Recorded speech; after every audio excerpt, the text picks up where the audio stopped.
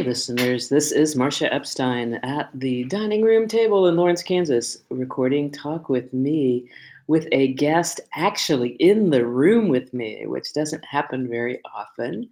Um, I will say that this guest comes to us in mid November, thanks in part to our mutual friend, Michael Deeker. I actually saw my guest before I got to talk with him because he was in Michael's play Run, the musical, which was powerful and beautiful and funny and sad and everything you can imagine, with fantastic costuming and music. And, we need to have that show performed again, but that's another topic. I want to welcome Tim Burns. Hey, Tim. Hi. Hi. People. This is I love that. Okay, so what do I know about you from before? Okay, so I worked as a therapist. So I loved the role of the therapist part in Run. It was really fun, and it's one of those things that I find myself more often than not, mainly because of my stature, I don't get to play really serious roles. Oh. And oddly enough, and that was Michael had asked me to read that at the first read through, and I really just connected with that character. Yeah. Because in my personal life, a lot of times I've had friends who've come to me for advice on various things. I don't know if it's apparently I have a somewhat father-like demeanor, and I just really like being able to kind of sit down and talk more deeply and try and figure things out with people. In life. So that character in particular is just one that I really enjoyed being a part of. So it was really a lot like you. Mm-hmm. And to me, as somebody who's unfortunately accustomed to seeing people really kind of botch and bash the work of therapy, make fun of it, those kinds of things, I was, and not that I'm surprised because of knowing Michael, but I mean, the character and the relationship that developed was to me so beautiful.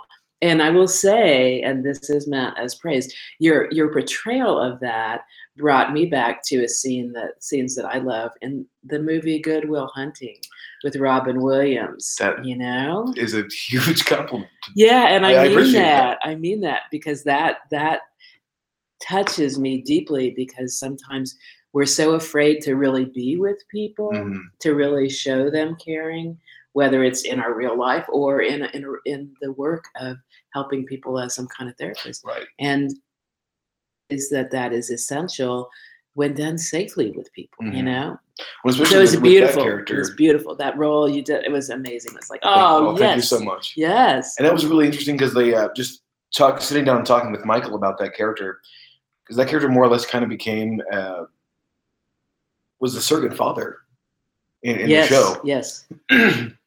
And it's one of those things that it just being able to explore that relationship on a deeper level. Because I mean, if he is one of those people that the character is at his heart, like he knows what he wants to try and really get stuff done and that he really believes in that. Yes.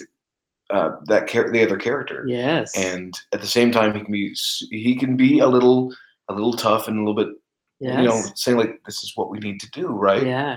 Let's do this. But he can also be, that kind of also came back and be kind of friend and goofy dad, and especially in the second act where he goes on the run with the character, and he's goofy and very much like a just fun dad kind of character, but he's still driving, like he has purpose in every little thing that he does. Yeah, and for me the believability, as we're talking about Ron, but your portrayal of that decision, how do I tell this person that my health is going quickly and I'm not going to be around much longer, and I mean I realized that Michael, through he wrote the play, but still it had to be acted in a way that came across as genuine, and I thought it was all beautiful. Oh, thank Seriously, you. Tim.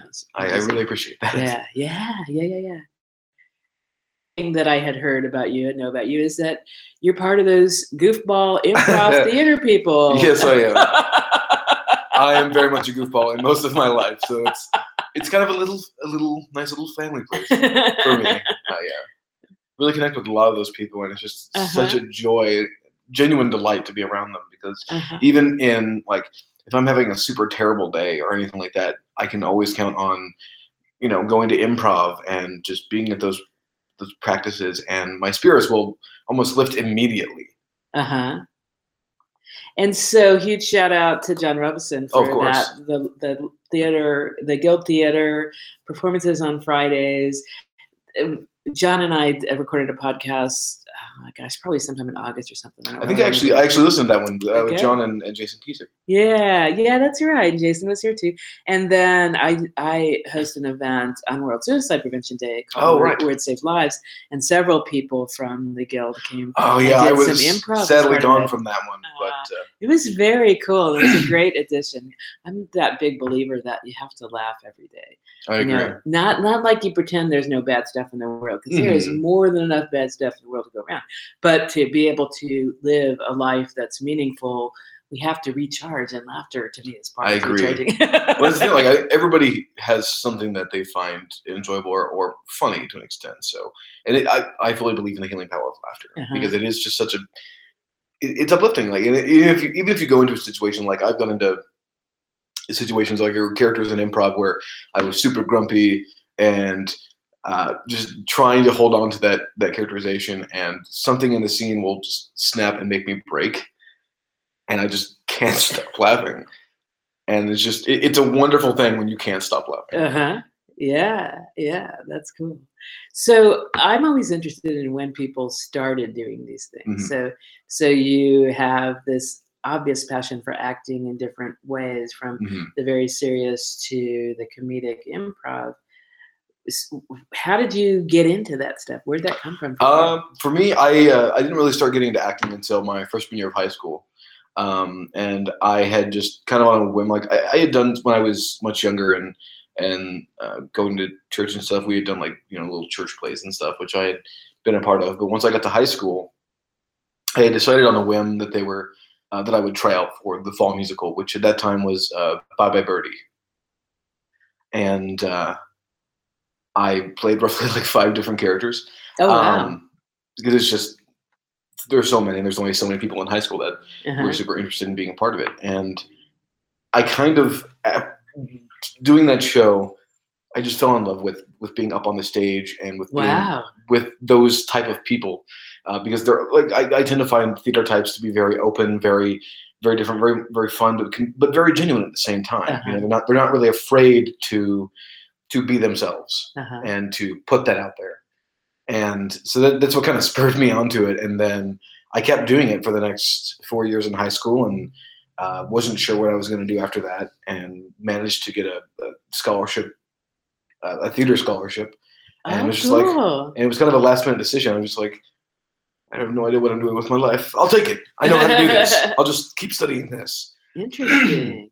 And so I just it kept going on from there. And so that once I got to college, I started getting able to do more serious roles. Because I think the first one that I did, my first college show was a Greek play called the Oresteia. And wow. Okay. It's a collection of like 3 different stories, and I ended up playing this character called Aegisthus, who his father Thyestes and Thyestes' brother Agamemnon were going to be the successors to this kingdom, and as a way of trying to usurp the throne, because I think Thyestes was next in line, Agamemnon had his kitchen people entice Thyestes' children into the kitchen, where they were then butchered and put into soups and eaten, as you do in a Greek show. And and my character was the only one who actually survived, and so he comes back years later during the Peloponnesian War and ends up shagging up with the queen in this whole elaborate plan to get back at Agamemnon so that they can kill him and then he can be in control. So my first entrance in the play was actually coming on stage and then pulling the severed head of the king out of his and just like declaring my dominance on this realm, which was, for me, it's like, and that was a super, like, Kathy Griffin got in trouble for that. True. It was such a different exploration of it, because I never, like, up to that point, I'd never really played what I would consider to be like a huge, like, dickish character. because that's what that character was. Like everything he did was about him. Like there were moments where he was super mean, like he would shove people or he would grab them and throw them down, which is not in my personal life characteristic because I tend to consider myself a giant teddy bear. But that was one of those super dramatic roles that I enjoyed delving into the characterization of something that's so different from myself. And also while I was in college, I started doing a little bit of improv because we had a class, and so that's where that kind of started coming into play. And it just kind of the improv kind of went away for a little while when I went on to university, and then when I moved here after I graduated from college, I knew nobody with the exception of my roommate. And I knew that I wanted to get involved in the theater scene because that's A, just what I love to do, but B, it's a great way of meeting people and networking and just getting it straight into the community. And so I had auditioned for a show at Theater Lawrence. Didn't get in, but I had met a guy who had been going to the improv workshops. And he had told me about it, and I decided that I wanted to give it a shot again. And so once I went, I just kept going. I have not stopped. Interesting.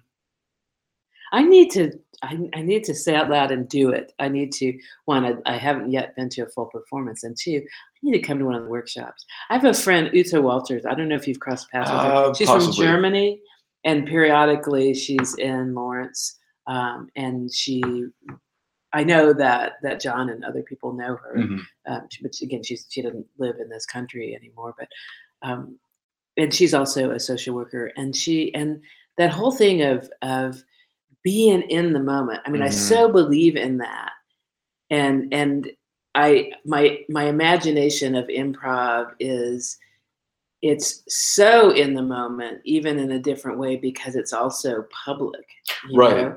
And you have to let go of that. And then I think about that, and I haven't gotten up, I guess, my courage yet, but my notion is that sounds like a really awesome personal experience, you know? It really is. And it's, I know for me personally, one of those things coming from, I have a degree in theater to doing improv, which there's training involved, but you don't really have time to delve into characterization. You're just that character immediately. Yeah.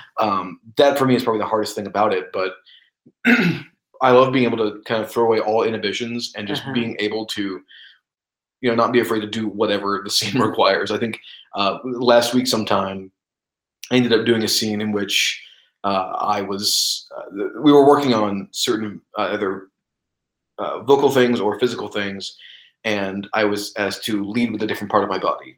So I ended up leading with my stomach, and I became a pregnant lady just walking around the scene, and that became super, I just kind of really became this lady and going through this thing with my husband in the scene. And I found out Friday at our last improv show, back talking with one of the other improvers, and she had said after seeing that scene, I guess the way in which I did it, it struck a chord with, I guess, the other women who were in there, because it just like the natural thing. I think at one point the guy in the scene had told me to go make him a sandwich or something, which I said that I will do something else entirely. I'll make you eat something else. I'll make you eat something else. I will cut it off and make you eat it. And then it was just, it's such a, and it's stuff like that. I would never do that in my life. I would never be I will. But a crazed pregnant woman might say that. Right. And so it's just characters like that are just super wacky and bizarre, or even at that point, somewhat real. It's just such a delight, and it's often things like that I don't quite remember exactly what I did 10 minutes afterwards, because it's right there. And I had no idea going into it. Much of life, you have no idea what you're about to get into necessarily. Unless you can predict the future, but even still. Yeah. It sounds so. How does that difference between, you started with this classic Greek play that you do, and then you're doing the improv, and then Ron had very serious things. What are some of the other roles that you've done around here that people want to see? Most recently, I was Eddie in Dr. Horrible, or Dr. Horrible. Sorry, I was also in Dr. Horrible.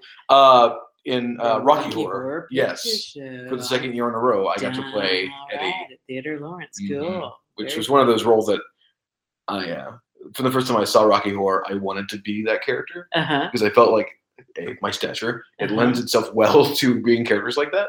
And actually, a year before I moved to Lawrence, I saw my first live show of Rocky, and I went away saying, "I hope I get a chance to be that soon or at some point." And lo and behold, a year later, I got to be. When did you come to Lawrence? About 2 years ago. December of 2015. So 2 years ago, almost. Cool. Quite nearly. But yeah, I do a lot of different stuff. I've done stuff at Theater Lawrence. I've done some short films for KU students projects. I did one my first summer here, which was just like a silent type thing. Most recently, we haven't done my part yet, but I'm doing a video called Puppet Therapy. Out if I'm playing a therapist again. In this case, it's the therapist himself is just a living puppet.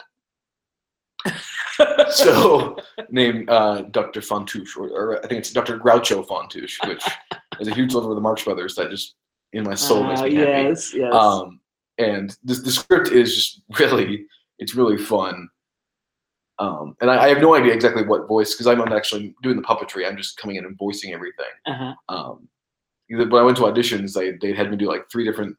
I'd done like kind of almost a Cookie Monster-esque style voice, and I did something else that's like back in the throat and high pitched, almost kind of nerdy. And then right before I left, they had asked, "Can you try a German accent just for fun?" I'm just like, "All right," and they seemed to really love what I was doing. So I don't know quite what they want, but I'll find out, I guess, a couple weekends from now. So when and where will this production be? That one it's a little film, so I think it should be done within the month or so, or in December at least. I don't know if they're submitting it to any festivals or not, but it's one of those that I had completely forgotten. I guess I'm getting paid for it. Cool. Which, I mean, I would do it for free.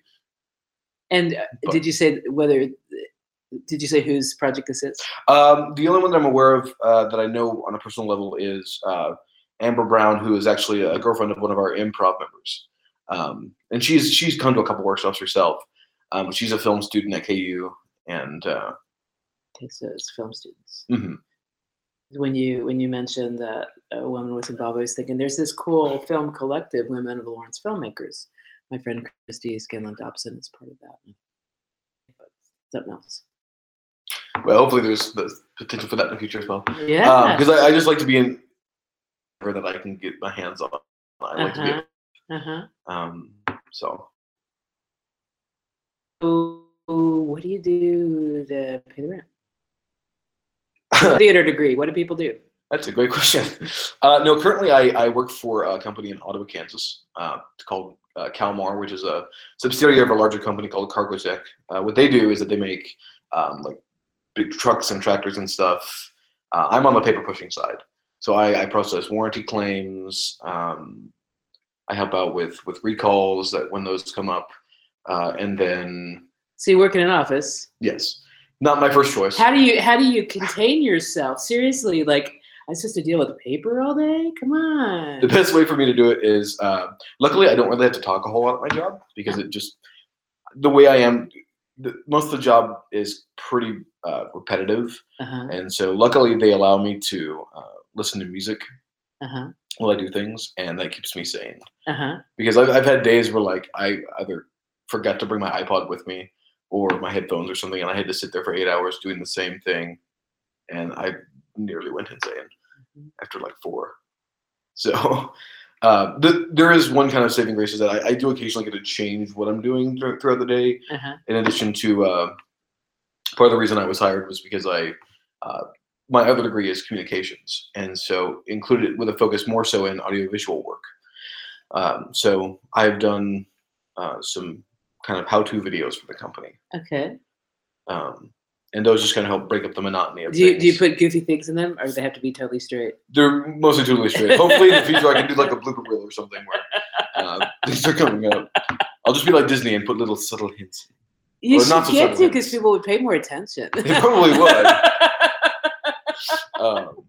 But yeah, no. So that's what I do for my day. I'm trying to find other options for jobs here, actually in Lawrence, because it would be so much easier. Yeah.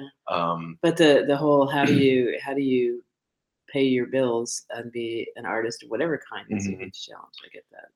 So for me, it's just I do what I have to, and then as long as I have a job that allows me to keep my evenings free, then I will be mostly content because probably 80% of my time outside of work is spent doing rehearsals and other stuff, other artistic endeavors. So you pretty much always have projects going on. More or less. Like right now, I'm involved in not only the show that I'm producing, I'm involved in improv, that short film. I'm also doing the next thing at the Guild is I'm in a parody scripted reading of Goonies. I actually play Mama Fratelli, as well as Mrs. Walsh, which is so much fun. I love playing. Are you going to shave? Just curious. No. No, I didn't when I was playing Rose in Golden Girls. So. Poor Rose. I love playing Rose. She's a lot of fun, just because she's so naive in so many ways, and just not quite there, but there. But she's caring, but she doesn't quite understand everything. And that's just a really fun thing to do to play. And the flip side of that is I also get to play Scooby-Doo. So we do those. And that is a genuine delight for me because I as a child, was a little obsessed with Scooby-Doo. I still have a Scooby-Doo blanket from when I was a kid because it still works and it feeds my obsessions. That's hysterical. And we haven't mentioned, you've got a project coming up this very weekend on Sunday, the 19th of November. Correct. So tell us about that. So the show itself is, it's in the style of old-time radio drama. So that entails, I had to build all of what are called Foley effects. So all the sound effects are live. So I have like a walkboard for shoes. I have a wind machine. I have a little thing that sounds like a long creaking door or creaking footsteps. The sound of a curtain being, drawn. Stuff like that, gunshots, so many different things that we've had to find somewhat unique ways to come up with those. But the shows themselves, for myself, the show itself is also a benefit for an area resident who is battling cancer. It didn't start out as being that. I just had wanted to bring the style of radio drama into the Lawrence community, and I had spent. And that was pretty much right when I moved to Lawrence, trying to find a venue to do it. And after I did Michael's show, I had started going to those Broadway cabarets that they do as well, taking stock of the space. Shout out to Deja Brooks. Yes. Yeah. Also her. Yeah. I've yet to go to one of her shows because they're always on Thursdays. No, that's Ms. Amanda Love. Oh, you're right.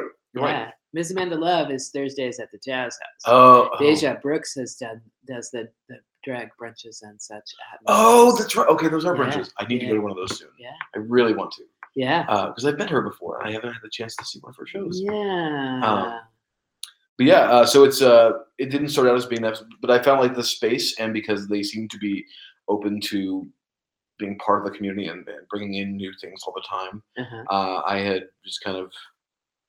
He sent him an email being like, would you be interested in a show like this? And I had gotten in touch with their event coordinator, and I don't think many of them were really familiar with this type of show being performed live. Okay.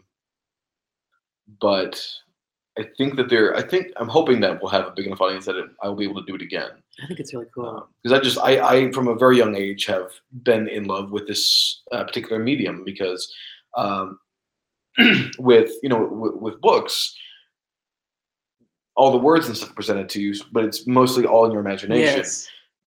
On the flip side of that, with television, everything is presented to you and you have no mood for imagination, not really. Right. So with radio dramas and radio plays, it's that really cool in-between thing where the only thing that you have is just the audio. And it's not just the script like you'd be reading a book.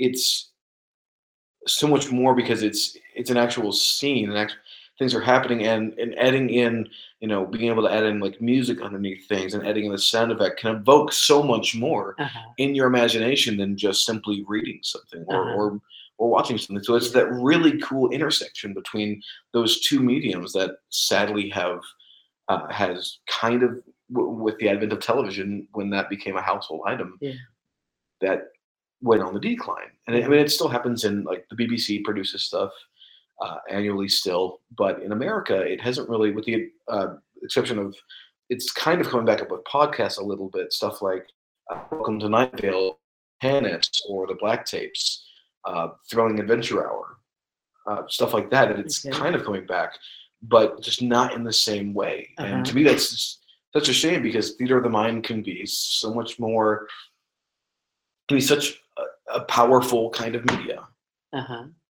So is theater of the mind, is that the label for that genre of radio theater? I would consider it to be so. Okay. Yeah. That's what, and I was able to. I thank my parents for most of my tastes, but that's one of those that I remember. We were younger, and we had a set of cassette tapes that had some of those older shows. So it had like the Abbott and Costello program. It had Martin and Lewis, Jack Benny, like stuff like Inner Sanctum, which I'm actually using an Inner Sanctum episode in my show, and just sitting there being fascinated by listening to this. And I consider myself a huge film person. Like, a considerable amount of my other downtime is spent watching old movies, or just film in general. But to me, there's just something fascinating about being able to listen to something and being able to close my eyes and it's up in my brain. And that's one of those things that I think that a lot of people aren't really aware of how exactly those type of shows were done, with the exception of, I mean, they have a slight inkling, but they've never really seen it. With the exception, I know that there are a couple groups in Topeka that do it on occasion, but I don't think it's really been done in Lawrence. And so it's one of those, I wanted to bring it into the Lawrence community. So since you have people actually building these sound machine things, then do you envision this as a series that you will periodically? I would like it to be. Yeah. So this in addition to this being a benefit, it's kind of a test for myself to see if the community is interested enough for me to be able to keep doing it. And venues become an issue. Where are good places to do that? Right, and the one that Miss Ellie seemed to be one of the perfect ones to do it, just in terms of being willing to take a risk and let someone new in the community try something out. I had thought about Liberty Hall. I haven't really approached them. How much money do you have to pay? Right. Yeah. But I think doing it as like a brunch thing, which this is also a brunch, will entice people even more so, because who doesn't love brunch on Sunday morning? So people can come. Miss Ellie's is selling their food and drink. Yep. So that compensates them for opening up their space. Exactly. Do this thing. People get to eat, drink, socialize, and then experience this cool thing. Right. And to me, it's just such a totally unique medium that just no one really tries to do it anymore. I'm hoping to, if I'm able to keep doing it, to start kind of bringing in original scripts. Because right now I'm using authentic scripts from the time period. One of them actually is an episode of, and the one we're going to open the show with, which is an episode of Artemis Brooks, which was it was primarily a comedy show that Eve Arden was the star of, and the particular episode that I went with, not only is it thematically perfect for the performance because it's a Thanksgiving episode, but the original air date was November 19th, 1950. Oh, sweet! Which also happened to be a Sunday. So we're performing that one live 67 years later to the day. Cool. Which for me is just like, as internally, like I don't know how excited other people are about that, but I'm just like, oh my God, that's so cool. And so was the original a TV thing or a radio thing? It started out as a radio program, I believe. And I guess it did become a TV show. I haven't actually seen any of the TV show, but from what little I've listened to that particular show, I have enjoyed it, just because the character of Mrs. Brooks, she's kind of got that sarcastic streak in her, and so she gets a lot of chances to just these little quips in between doing conversations. And this one in particular has, in terms of the sound effects, the sound effect of a turkey and a frog, oddly enough, which is it's amusing to me. So I get the turkey thing, and the frog is there for what reason? This is just part of it's just part of that particular episode because the character has a pet frog, and I've made my Foley guys. They have to make those sounds. Cool. So, and I think it's just, especially the turkey, is just hilarious.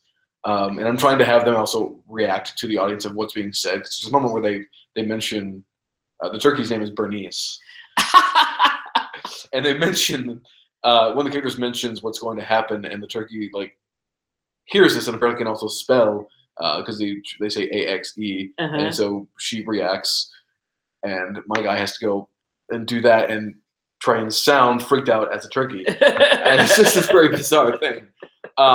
But I personally love it. Originally, I had actually was going to do an episode of Gunsmoke, but because it's super popular, but the episode was just too much of a little bit of a downer. But the rest of the episodes I think are really fun. So we started out with Miss Brooks. Then we're doing an episode of Inner Sanctum, which is that very eerie, chiller thriller kind of a show. In this case, about a woman who was burned at the stake for being accused of being a witch, and so she comes back to take her vengeance. Good for her. Yes. And then the final episode is an episode of The Thin Man, which I think that was actually, there was the book, and then I believe the film came out, and then they started doing a series about it. With that episode, both the Thin Man episode and the Vengeful Corpse one, or the Inner Sanctum one, those are both ones that I had previously actually done in college, but there are ones that, because no one has seen them or heard them here, I know that they have been successful for me in the past, being able to utilize and use this as a strength for the first time. But I think all those episodes are really funny, especially the Thin Man episode. And I've got some really fun people who are in my cast. 3 or 4 of them are members of the Guild, actually. So John Robinson is in the show. Jimmy Yolemeyer, who is one of our improvers, he plays a lot more of my, I hesitate to say it, but creepy characters, or just over the top characters. We'll put it that way. Originally, I had cast him as Matt in Gunsmoke, but since we swapped episodes, he's now become these kind of weird characters, and he plays them so well. And it's not like he can't do other things besides those, but he's just too perfect for those roles. All right. And I've got, let's see, one of the other Guild members, Josh, who is Joshua Ellis, who is the boyfriend of Amber Brown, who I'm doing that film for. He's one of my Foley guys. And then another member is doing the soundboard, because I've got music underneath shows and all this other stuff. Cool. And so it's a lot more than people probably think in terms of, because there's really no set involved, because it's just chairs, the mics, and the Foley table. But everything else that goes into that, you have to build all the sound effects, with the exception of 2 or 3 that I didn't have time or capability of building, like an engine for a car. Those are digital, but everything else is live. Nice. And it's just I love this particular style, and I think, and one of the other things we're doing is also doing things in period clothing or period style clothing, we'll put it that way. And I think it's going to look really cool. I think it's going to go really well. So it's exciting. I only got 3 I have a rehearsal tonight, Saturday and Sunday morning before the show, and that's all I've got left. So the mental freakouts have been happening more frequently, but and so people can find details. I'm going to say, to me, most easily is on Facebook. Yes. LFK Radio Hour Benefit. Sunday, November 19th, you can get the details there, and ticket information. I'll link you over to the Miscellany's website. And it sounds like a blast. And there's also a Facebook. It's a benefit. Yes. Yeah. And there's a Facebook page for just the LFK Radio Hour itself. Cool. As well. So. Very cool. So hopefully people come, and we'll get to keep doing it more. Yeah. And I am one of those, I think, few people who is much more into reading and audio. I love podcasts. I love the Moth Radio Hour, true life stuff, stuff like that.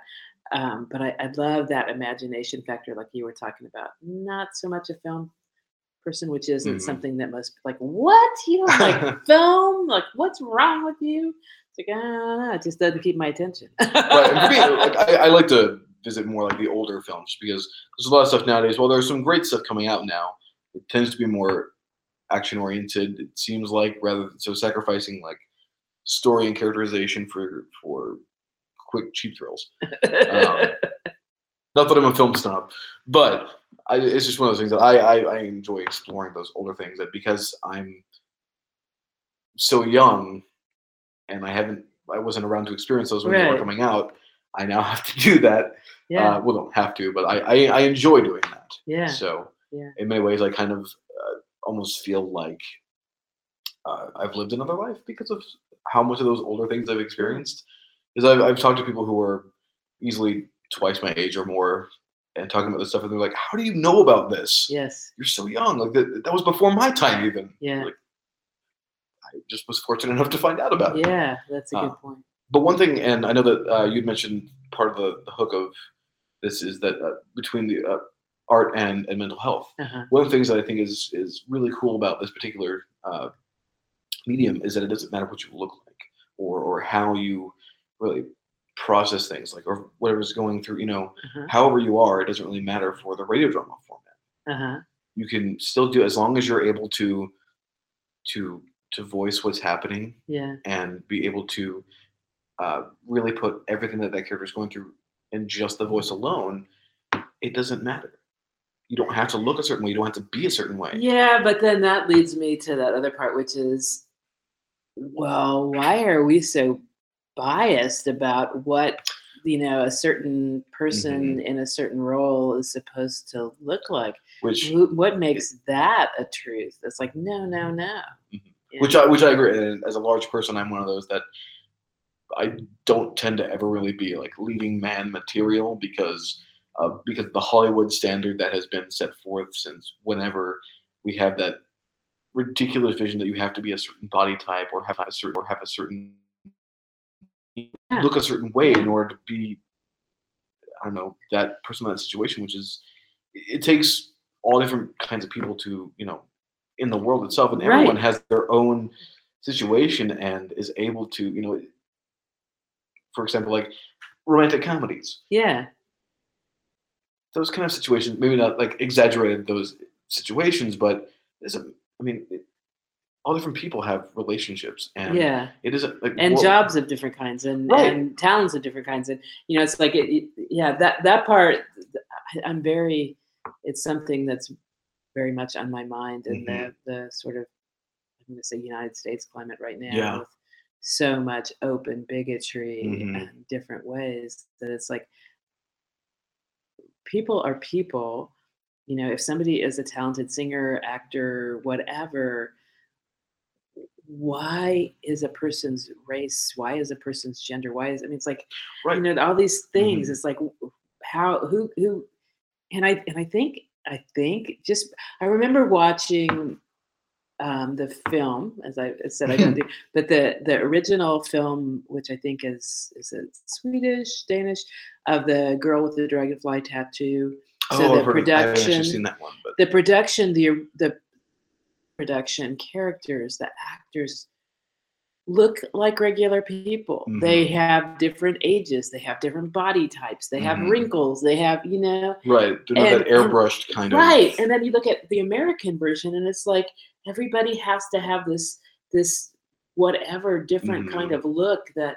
It's like, why is that the standard in art in this country? And it really doesn't make sense to me, and especially with, like, when it comes to not only like physical body type, but like other physical attributes. Like, no matter what race you are, what the color of your skin, everyone is still a human being. Yeah.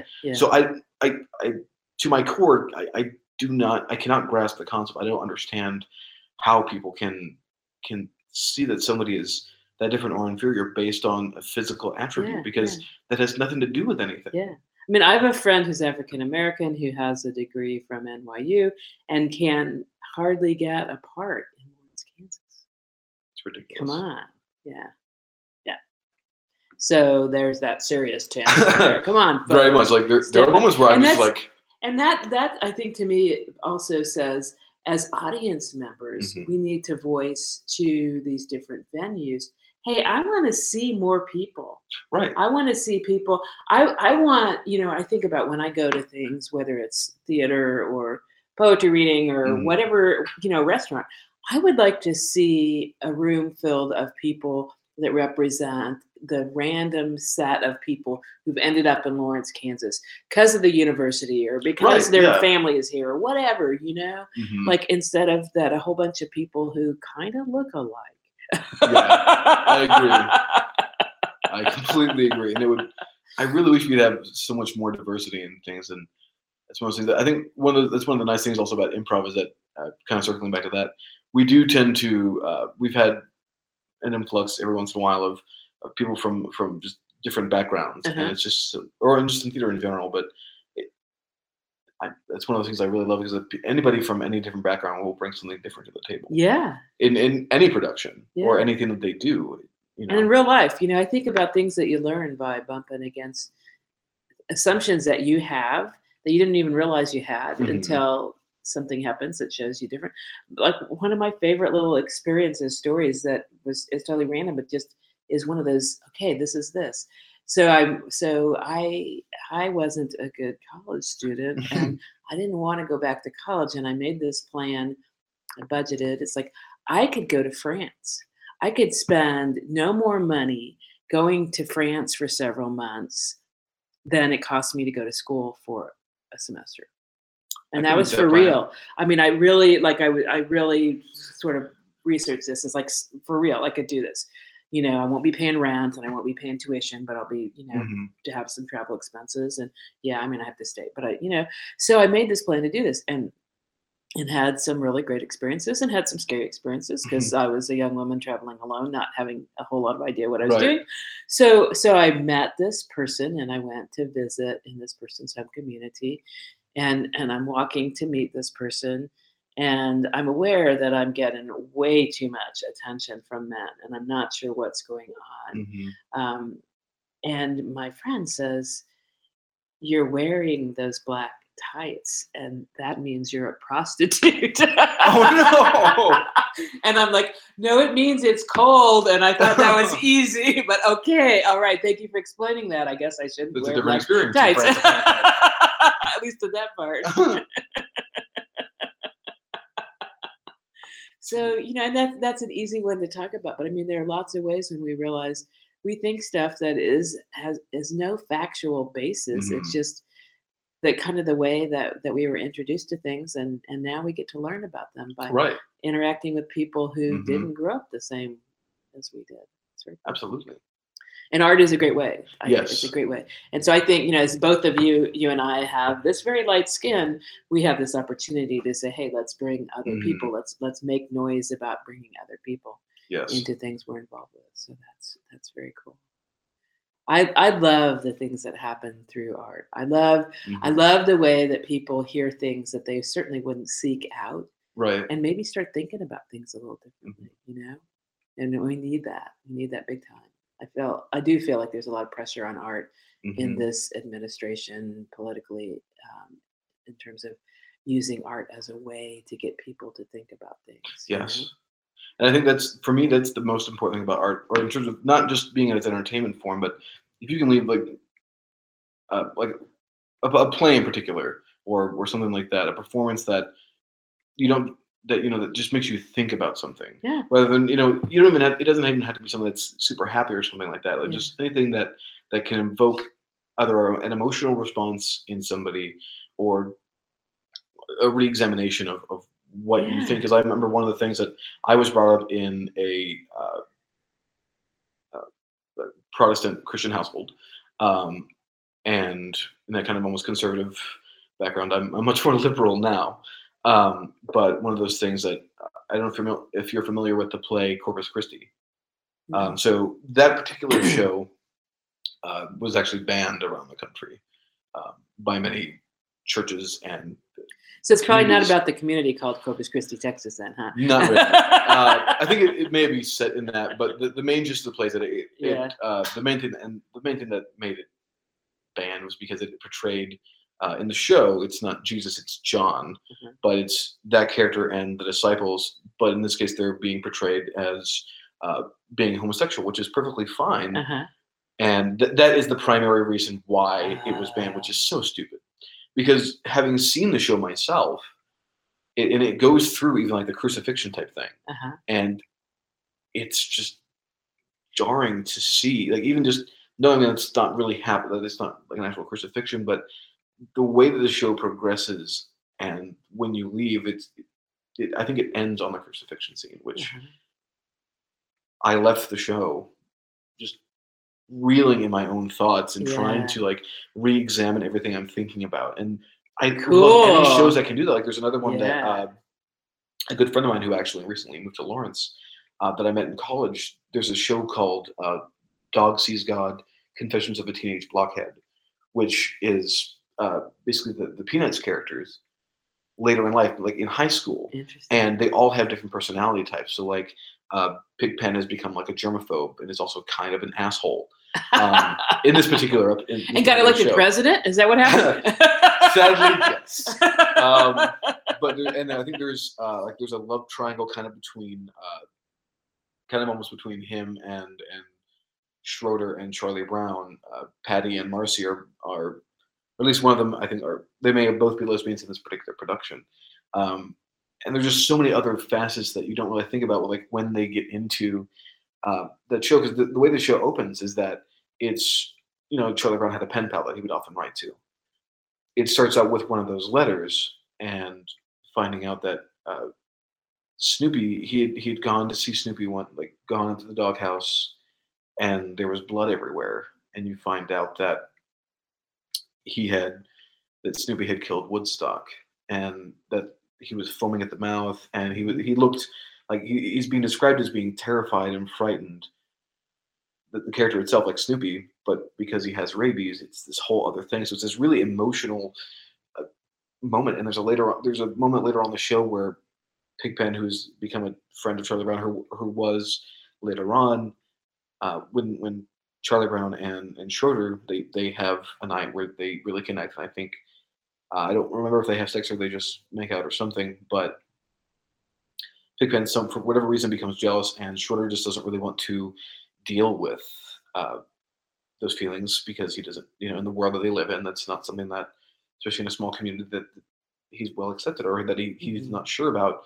And because he loves playing the piano so much, the Pigpen character ends up cornering him and basically slamming his fingers in the keys and breaking all his. I mean, there's a lights out at that moment, but you find out later, and I actually use the next monologue as a performance piece, but he was taken to the hospital, and you find out later that the character killed himself because he can no longer play the piano, which is what he loved to do. And it's that particular show is just, it's so rife with all these different themes and all these different things that lead you thinking about and give you this massive emotional response to characters that, I grew up watching and reading the Peanuts characters, and you don't think about, obviously you don't think about that stuff because they're kids, but that tends to be very human, very genuine, and very realistic in the sense that could easily be the progression of these characters. There's no way to know how their lives would turn out, and it's such a fascinating way to delve into just thinking about things. Yeah. Wow. Sorry, getting super serious again. No, but that's important, and what a great example of art being so thought-provoking, because I'm thinking generations, I don't know, decades, generations of people know the Peanuts cartoon strips, right? They do, and have some ideas about those characters. But like you're saying, not what happened next. And so, what a great thing to say. Let's these beloved children characters become people, and how do we want to look at that? How do we look at our own reactions to who these people are? Because there's there's no way to know what someone's going to do next, and that's a very realistic portrayal of any kind of a situation. I mean, because life isn't all happy and Right. great all the time. I mean, Right. there's always ups and downs, Yeah. and But it's part very of real, very that, I real. mean, like one of the messages that I get in that is homophobia, but also internalized homophobia. You Mhm. know, if I can't play the piano, and if maybe I'm gay, and that's not okay either, and maybe these other things people don't know about Mhm. me, that constellation is maybe what leads me to saying I can't live it. Right. You know, and so lot to think about, and so Mhm. there's that kind of power that happens in that case through a film. You said that's a film? It's a show. A show, It's a a stage play. performance, okay, I have sadly not been able to see a production of it yet. I've only okay. seen monologues performed, but Uh-huh. I have a printed copy of that show. It's just one of Mhm. those that I love to examine and think about, and I would love to put on at some point, Mhm. just because Yeah, it's such a fascinating, examination of life and of different yeah, situations of things that much more gritty life yeah, than and in the world that we live in right now, it's very much kind of that way. yeah, yeah. So there you go. Let's use art to think and also for fun. Yes, and definitely Sometimes also we for fun. just need that Um, fun, and that's it, to me. It's not an either or thing. It's not like, well, I only want art to do this for me or this for me. mhm, But I appreciate that. I know for me, in times that I consider pretty traumatic in terms of what's going on openly in our country. mhm. I need things that make me laugh too. Yes, You know. and for me that generally tends to be improv is the best for me Uh personally. I huh. mean, like I said before, one of those things. No matter what kind of a day I've had, Uh huh. if I've had a really terrible day, Uh huh. that will perk up my spirits almost immediately because not only just being in a situation, um, I mean, being in the scene is much more laughter provoking for myself. Uh huh. Just trying to deal with those situations, and there are pictures of me on Facebook of like at the cusp of trying not to laugh, being like because I'm trying to hold it down, but I just can't. I've done Yeah. some other stuff like I did. Occasionally, I do murder mystery improv gigs, which um, we go to a place, and most people know that there's something going to happen. They don't know exactly what's going to happen, Uh-huh. but there's usually a theme. Like most of the ones that I've done have been mafia themed, Uh-huh. and I've been like the lackey right hand man type person. Okay. And there is one that I cracked so hard. I don't remember what it was that I did, but I just like it was up. I think the accusation part, and I was standing there, and I just couldn't handle it. I had to turn around, and I just kept laughing. And there was no escape because once that starts, especially the person who's asking all the questions, then they will feed into that and make you laugh more, Yeah. which is more of a treat for the audience. But Yes. there's just something about Yeah. And I think sometimes that just happens in real life. it does I for sure. remember, and maybe it's, people with weird brains like mine, but I remember being at this very serious, long social work workshop, Hmm. and I'm watching the presenter who I know and I respect. And he's wearing a cardigan, and he's got kind of a monotone Oh presentation. no. And he says things, and the more he says, all I can think about is Mr. Rogers. And so I'm starting to laugh to myself, and I can't stop. And so I have to get up out of my Oh seat no. because I don't want to draw Right. attention that I'm laughing at this person who's very respected. And so I'm, walking out, and one of the people who's staffing it, they're like, are you okay? I was like, yeah, and I have to go out of the room and laugh out loud because Oh no. I can't stop myself. That is wonderful. It was perfect, and it was a little embarrassing, but it was me. Right. No, I think we all have those moments. Like we all have those moments where we just have to we don't necessarily mean to, but as soon as your brain starts to feed into Yes. something, Yes. you don't stop Yes. until Yes. you let it out. Yes. One of my best friends in the whole world I met through a different interaction related Mhm. to suicide prevention, an annual conference that we go to, and she and I would be the ones we'd be sitting and then making weird jokes about things that were going on. And one day I'm at the Raven bookstore and I see this card, and the card has on the front of it this kind of 1950s looking woman. It's a drawing, but it's like her clothing. Mhm. She looks kind of like this, June Cleaver or whatever. Oh yeah. That kind of picture. and you open it up and it says, "If you don't have anything nice to say, sit next to me."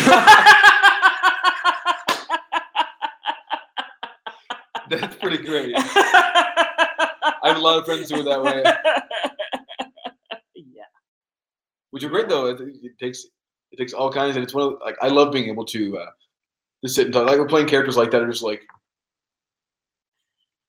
you didn't just talk about that kind of stuff and be that way.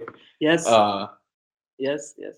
Oh, it's so much fun. It is fun. So I want to let's get some reminders out here as we wrap up the show. Yes. So first, this radio show benefit. Tell people a bit more about that, when that is, where that is, how they can get to participate. Okay. So yeah, this will be this upcoming Sunday, November 19th. It's a old-time radio drama brunch at Maselli's Banquet and Catering on New Hampshire Street. It is $20 for a ticket, and $5 of each ticket goes towards helping an area resident who's battling cancer. And one of the things that I'm going to do, and I'll make the speech during the thing itself, for those that are interested in the Foley effects and the sound effects, after the show, they're welcome to come up on stage and look at those and maybe play with them a little bit and figure out how those work. And so that'll be this upcoming Sunday. So that is happening and hopefully becomes a periodic event where you do that kind of radio drama. I'm hoping so. Yeah. I'm hoping eventually we'll be able to do Christmas episodes. That'd be fun. Because there's so many good, like there are versions of Christmas Carol and other ones that would just be a blast to do. And the Christmas Story movie comes to mind. There has to be something. Yes, there has to be. If not, we can make it. You'll put your eye out. Oh man. Love that. And then about the Guild Theater, there's people can get involved with improv workshops and they can come Wednesday nights are open to anybody. You can feel free to come in and just play around with us. We like to. It's open to anybody who wants to come in. You don't have to pay for it. And it may seem scary your first time, but if that's the case, please come back. We promise it gets hopefully more comfortable. And fun. So that's one way to get involved. There are also parody scripted readings that we do. Sometimes we do TV episodes. Most often we do movies. Like right now we're doing The Goonies, and that'll be the week after Thanksgiving. And I think the week after that as well. So I think the 24th and the 1st are those episodes. Cool. And so, is that episode? That movie. My brain is not working now. And then, so yeah, improv. Feel free to come in and join us, or come to see a show and see what we're all about. And that's located at 1910 Haskell Avenue right now. So there's that, and then. Am I right? I think Jason said between the liquor store and the methadone clinic. That is correct. Which is like the perfect space because not only will we find, and I was listening to that episode. It's a great way to supplement. Alcohol is not necessarily always a solution, and things. Laughter is the best medicine. Yes, honestly. Absolutely. And so it's such a great thing, and it's convenient for us, so we can get more alcohol. And we have beer and food for donation as well. Tickets are about $7.50 a piece, so cheap, and it's fun. It's great for a Friday night, and we have other shows now. A new talk show called. The Guild's Guide to the Good Life, which encompasses every subject. So it's now the first half is any questions you have, any stories you want to talk about, those kind of things, and the second half is primarily about sex. It was actually originally the Saturday Night Sex Show, but we've moved it to Fridays now. And so it can be, and those you can, if you come to the Guild, we'll have a couple of buckets set up for that kind of thing, and so we have. One that you can drop in questions or stories or anything you want about anything in life, and the other one is all about sex. So, and we've got some really crazy, wild questions. The last show that I did my first sex show a couple weeks ago. Hey, Mom, I did my first sex show. I did, and it was beautiful. We ended up having to it became a very lube-heavy show. There were a lot of questions about lubrication, and something about ripe bananas. I don't remember what that was about, but so it's just weird, random things like that. Any questions you have about sex or confessions or stuff like we'll talk about that, or anything in life that you want to talk about, relationships, work, anything. So it's becoming a thing. So that's now the Guild's Guide to the Good Life on Friday nights at 10:30. Okay. So, and then I'll be doing any other production that I can get myself into. Nice.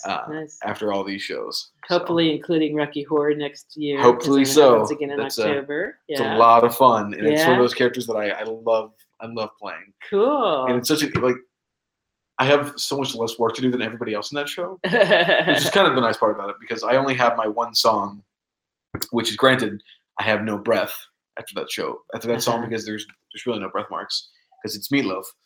And so, but it's such a blast to be able to do that, and then I, sit back and sing background on everything else throughout the rest of the show. Nice. So, yeah, if you do get a chance to see it this year, you missed out, because we amped it up a step from last year, and everybody in that cast, Michael Deeker, Sky Reed, myself, Andrew Romali, Robbie, can't remember his last name at the moment, who's a KU student. Everybody in that production is just fantastic. So if you missed it in 2017, don't miss it in 2018, because it's going to be happening. We hope so, anyway. It's going to be happening. It is happening. And there will be booze present. So, and feel free to dress up. Because we had people asking, calling before last year, do you guys have alcohol? So cool. So look for Tim Burns and all kinds of productions. Yes. And most specifically, coming up very soon this Sunday, the 19th, with the radio brunch at Maselli's. That'll be a cool thing. And Fridays at the Guild Theater Lawrence. You can find information about both of those on Facebook. Go, have fun. Yes, indeed. Thank you, Tim. Thank you. And thank you, Daniel Smith, for producing the show so people can hear us. Yes. So long, listeners.